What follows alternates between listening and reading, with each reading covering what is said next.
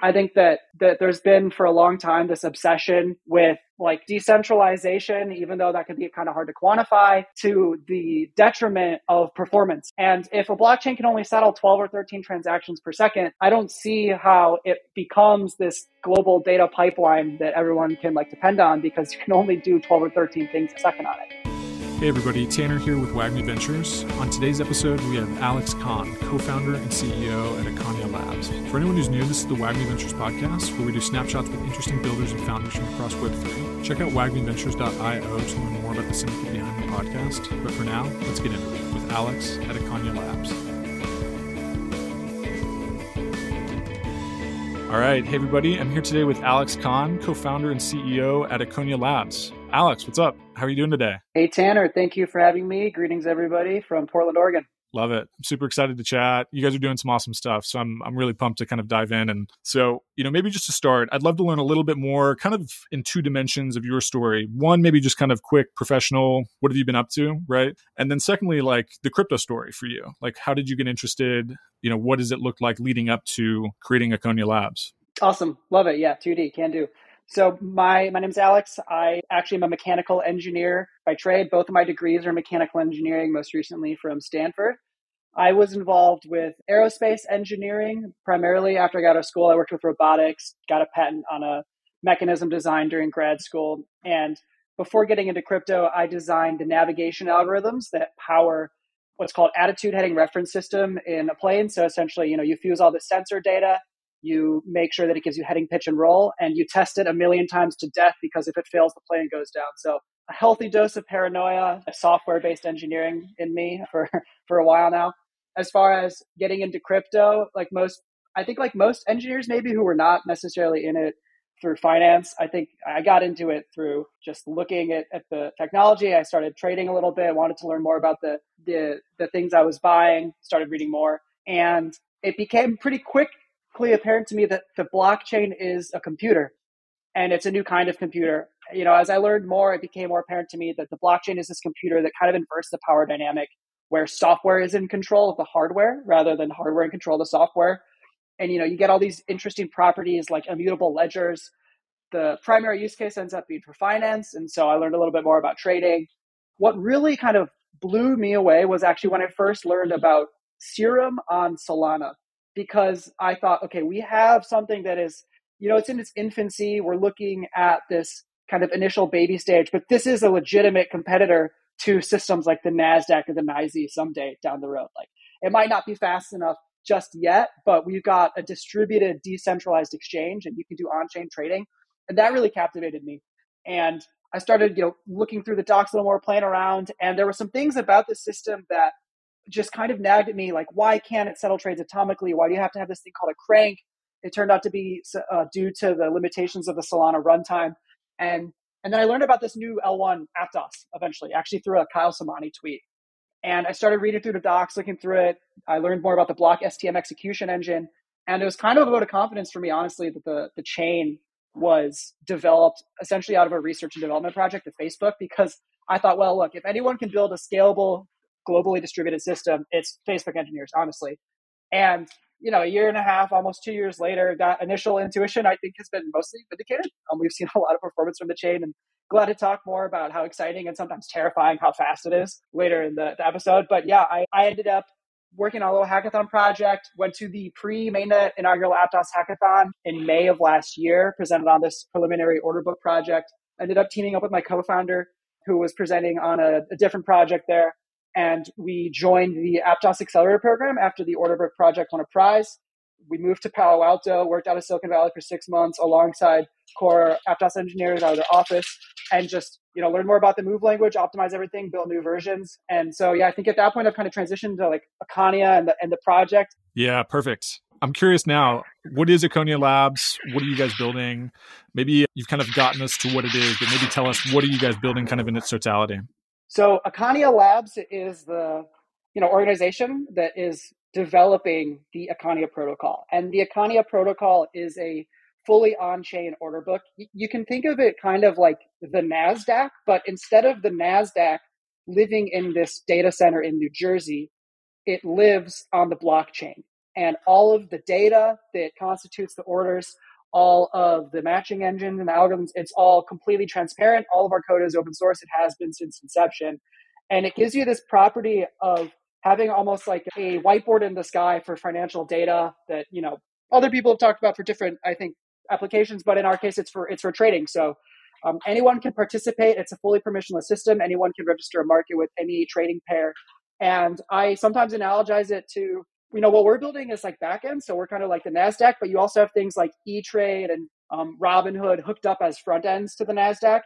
And so we have front end partners who are building those front ends. And the result is that you can place a limit order on one of our integrating partners' front ends, and then someone on a different integrating front end can fill against that. So it's one global liquidity venue for people to place limit orders. And I think the interesting part about this too is that we've already seen on-chain trading manifested through AMMs for years now, but because of the XY equals K curve, there's a lot of inefficiencies in the way trades happen. There's slippage, and unless you've got multiple billions in a liquidity pool, you're often subject to some of those inefficiencies that are just a result of the AMM implementation.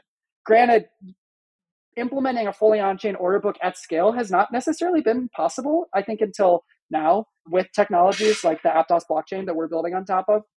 And so we're trying to provide a new trading experience that's on-chain, but functions like a centralized exchange experience. So we've got SDKs that allow institutional partners to make markets, directly from the command line, so they can mainline liquidity straight into the protocol, and then retail can trade on, on aggregators or trading terminal front ends, and they can match against it. So it creates this like synergistic relationship between market makers who want to deploy their liquidity on chain and retail who want a counterparty to trade against. And it's all efficient because we're using an order book, which is essentially the pillar of finance and price discovery. And beyond just simple spot trading applications, we also add these sort of endpoints for margin trading, for derivatives like perpetual futures, for example. And so we're essentially making the Econia protocol as extensible as we can. Ultimately, like, I don't know if maybe we could do some kind of study and we could like prove its turn complete or something at some point. But for now, we're basically just going to make it as composable as possible. And we've already seen multiple protocols integrate during our testnet competition, which is actually ongoing right now. Perfect. Okay. Fascinating. So before we get too in the weeds, I'd love to learn a little bit more about the thinking with choosing Aptos. As you guys, it seems like you've kind of grown up right alongside Aptos. And I'm really curious, it sounds like speed was a major factor for you, but what else was going into that decision that might be useful for others as they're kind of considering, blockchain selection for their project? Mm-hmm. Yeah, so Aptos uses this novel blockchain programming language called Move that was developed specifically for blockchains. There are a couple of flavors of it out there now. Sui forked it and did a kind of object-oriented model, which deviates slightly from the Move that I'm used to, which is a lot more like the C programming language. But essentially, it's a Rust-based language that has type safety. It has formal verification built in, and it's designed to prevent the kinds of issues that happen with Solidity contracts, for example, like reentrancy attacks are a big problem. And exploits on EVM projects, I think are there. It's a lot easier for developers to shoot themselves in the foot. But Move is designed to take away a lot of those issues. Obviously, you can still write a faulty contract if you want. But Move, the language, is, I think, a huge unlock for developers. It really increases the rate of development. And in my experience, it is a lot like the embedded systems programming that I used to do. So I'm personally biased towards it for that case. You can write unit tests in the same module, which allows you to verify that your logic's doing everything you want on the Move level. And then as far as Aptos goes, it's paired with this world-class distributed networking and consensus layer built around Aptos BFT. They also have an execution engine called Block STM. This means software transactional memory. It's essentially a way to execute transactions and assume they won't collide, and then you can execute them in parallel. So Alex can send money to Bob at the same time as Charlie sends money to Debbie, and they'll execute at the same time. And the parallelism that Aptos uses allows this to happen in a much more developer-friendly way than we've seen on other chains. So Solana was one of the first chains, I think, to introduce like monolithic parallelism in a big way, but they use a pessimistic form of concurrency rather than optimistic. And that meant that it essentially assumed transactions would collide rather than assuming they wouldn't and then reevaluating after the fact. And the result was that you had to load up a Solana transaction with a bunch of headers, and it made things a little more complicated and broke down some of the composability. Whereas on Aptos, we are able to write an order book that just uses the expressive move language combined with Aptos's intrinsic parallelism to do to not to like remove the extra things we have to think about. And the scale that we've seen this execute at has been pretty mind blowing so far. Aptos has already benchmarked, multiple thousands of transactions live, not including system transactions. And during our testnet competition that's ongoing right now, we've seen, I think, several 100,000 fills so far, just in a matter of a couple of days. We've actually had so much data flowing through our matching engine and the system that the downstream consumers are actually having a hard time keeping up. So what's really impressive to me and is like a vindication of the chain is that the L1 is so fast that traditional like relational database systems like Postgres are having a hard time keeping up, and we're having to like implement pagination on things that normally you'd think wouldn't have to be paginated. So a lot of exciting, basically just throughput going through the system happening right now. And I think the major unlock for us in some ways is really just that we decided to build our protocol on Aptos. Yeah, fascinating. Okay, so let's jump back to the very beginning where I'm always curious. This is a bit of a recurring question on the show because I'm always curious, there's good surprises and bad surprises, right? There's always things that deviate from what your expectations might be in building something new. And so I'm curious, maybe that first category of surprises that you would consider good surprises. Like what maybe might one or two of those be as you reflect back kind of from the beginning of the journey? Can you talk us through what those surprises were and how they've shaped things thus far? Yeah, straight from the beginning. I think I came into this as I don't know, engineering maxi, and I thought at the end of the day, the only thing that matters is the code, and you just need to write good code.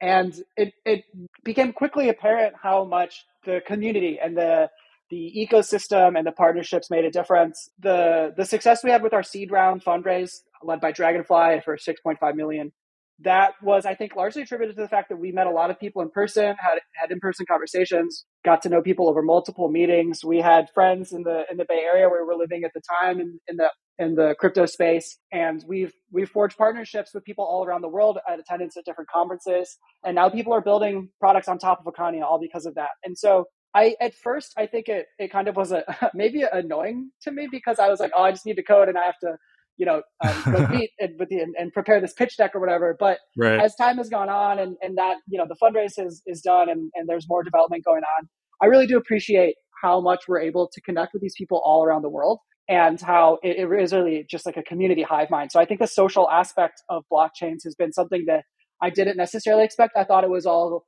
like game theory and mathematically rigorous, but it turns out that game theory plays out in the real world as social and emotional relationships. Totally. Okay.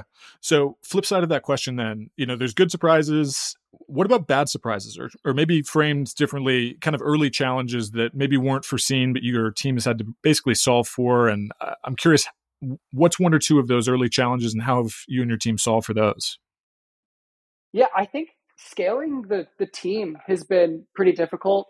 And I think that one thing we learned early was just how much like attitude matters on a team, honestly, and finding the right people and having hard conversations and making hard decisions as far as letting people go if it's not the right fit, and going and interviewing person after person after person and them not being the right fit. But when we do finally, at the end of the day, sit down with, if I call my lead engineer and we can talk about something that happened on chain, it is really rewarding to have known that we made it through that tough process. My co-founder and I, through all the hiring and everything, and that we're building out this team of people we really can trust.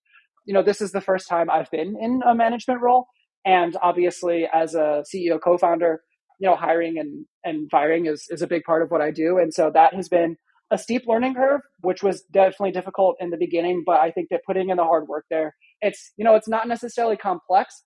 It's simple in some sense, but that doesn't mean it's not difficult. It's simple rule that's like, you like, if you're only going to meet, one person who really can work on this team out of 50, then that means you have to interview 50 people until you find them. And so I think that that's been one of the most difficult things, but also has been really rewarding to kind of finally figure out that system as time has gone on. Love it. Okay. So maybe one last question for you here before we jump into kind of talking a little bit about the space more broadly, where I'm curious, if things continue in the direction that they're going, which is successful, more engagement, more adoption. I'm curious, how do things change? And what do you, especially really like, what are you most excited about on a timeline of like 1 to 3 years about what's different about the space because you guys exist? A lot of DeFi so far has been a proving ground. And when the most successful applications start to scale, people look at them with serious conviction and think, okay, are we going to use this? I know that traditional financial institutions have started to look into, I think the bonding curves that some of the ETH-L1 stable swap protocols have used. I know that like institutional partners are already looking at on-chain order books. And I think that if we can prove out the Econia protocol, if we can settle, hundreds, thousands of transactions per second on mainnet with crypto assets, at that point, I think the question then becomes, why is a centralized exchange better? And I think that question becomes harder and harder to answer as the blockchain technology catches up to the centralized database technology. And the issue though is that if we can prove that you can trade something, if you can trade one commodity or equity on chain and it's efficient and people want to engage with it that way, well then you kind of have to support all equities and all commodities and all financial instruments on chain. And then it's like you have a 1,000x scaling problem, because I think as soon as we demonstrate that you can do these things in real time, that you can put massive throughput through them, you can do price discovery on chain, and that becomes a dominant venue, then I don't see why we don't see all liquidity move on chain. Who knows if it's permissioned in different venues, if maybe the NASDAQ owns its own little corner of the Aptos blockchain or this or that L1. It's hard to say, but I think that blockchains are starting to scale to the point where they're getting serious attention. And when I think the first Twitter or whomever goes on chain, then a lot of other big organizations are going to have that kind of vote of confidence. And then I think at a certain point, they're going to all kind of want to go on chain. And we're going to see another growing pains of finding this global scale, because I think we only, we're not at, billions of daily active users yet, but I totally believe we can. And I think that it's only logical that it becomes that way. But before we get there, we still have another 100,000x. And I think it's going to be an exciting time, but also a terrifying time when I think about trying to index all the data going through the system. That's going to be a nightmare. Sure. Fascinating. Okay. So let's maybe turn and talk about the space sort of as a whole a little bit more here. So I'm curious, what are we getting right here in 2023 in crypto? And maybe from your perspective, what's one or two things we're not doing as well? Yeah. So everyone has says not your keys, not your coins. I've also heard your keys, your problem. I still struggle to explain the concept of a private key to people who are new to crypto. That I don't know what the exact solution is for at the moment. I suspect we're eventually going to see large custodial services where you can get a password reset, but they hold all the keys. I don't know if, we've then just gone full circle, because then it's you have a bank holding all the money and now you just have a new kind of bank holding all the keys. Right. I think it's still transparent because it's on chain, but it raises new questions. The UX could be improved. It's still kind of complicated at times. I'm not a front end engineer. I'm going to leave it to all my, React homies out there to figure that side of things out, but it's getting better. I think what we are doing now is, I think that there's now a serious school of thought in crypto that views scaling as something achievable and not something impossible due to this, alleged blockchain trilemma. I think that there's been for a long time this obsession with decentralization, even though that could be kind of hard to quantify, to the detriment of performance. And if a blockchain can only settle 12 or 13 transactions per second, I don't see how it becomes this global data pipeline that everyone can depend on, because you can only do 12 or 13 things in a second on it. And I think that with the advent of Solana, I think there's been a new school of thought that realizes, no, these things can scale. They're trickier, but we can figure it out. And I think that the new generation of L1s that are very high performance, I think are ultimately going to win the day. And I'm excited to see things flipping, and I'm excited to see more adoption and use cases, because as an engineer, for me, it's all about performance. And I feel like this story's played out. The internet was slow and then it got fast, and computers were slow and then they got fast, and blockchains were slow and they're getting faster. And so I just want faster L1s. Love it. Perfect. Okay.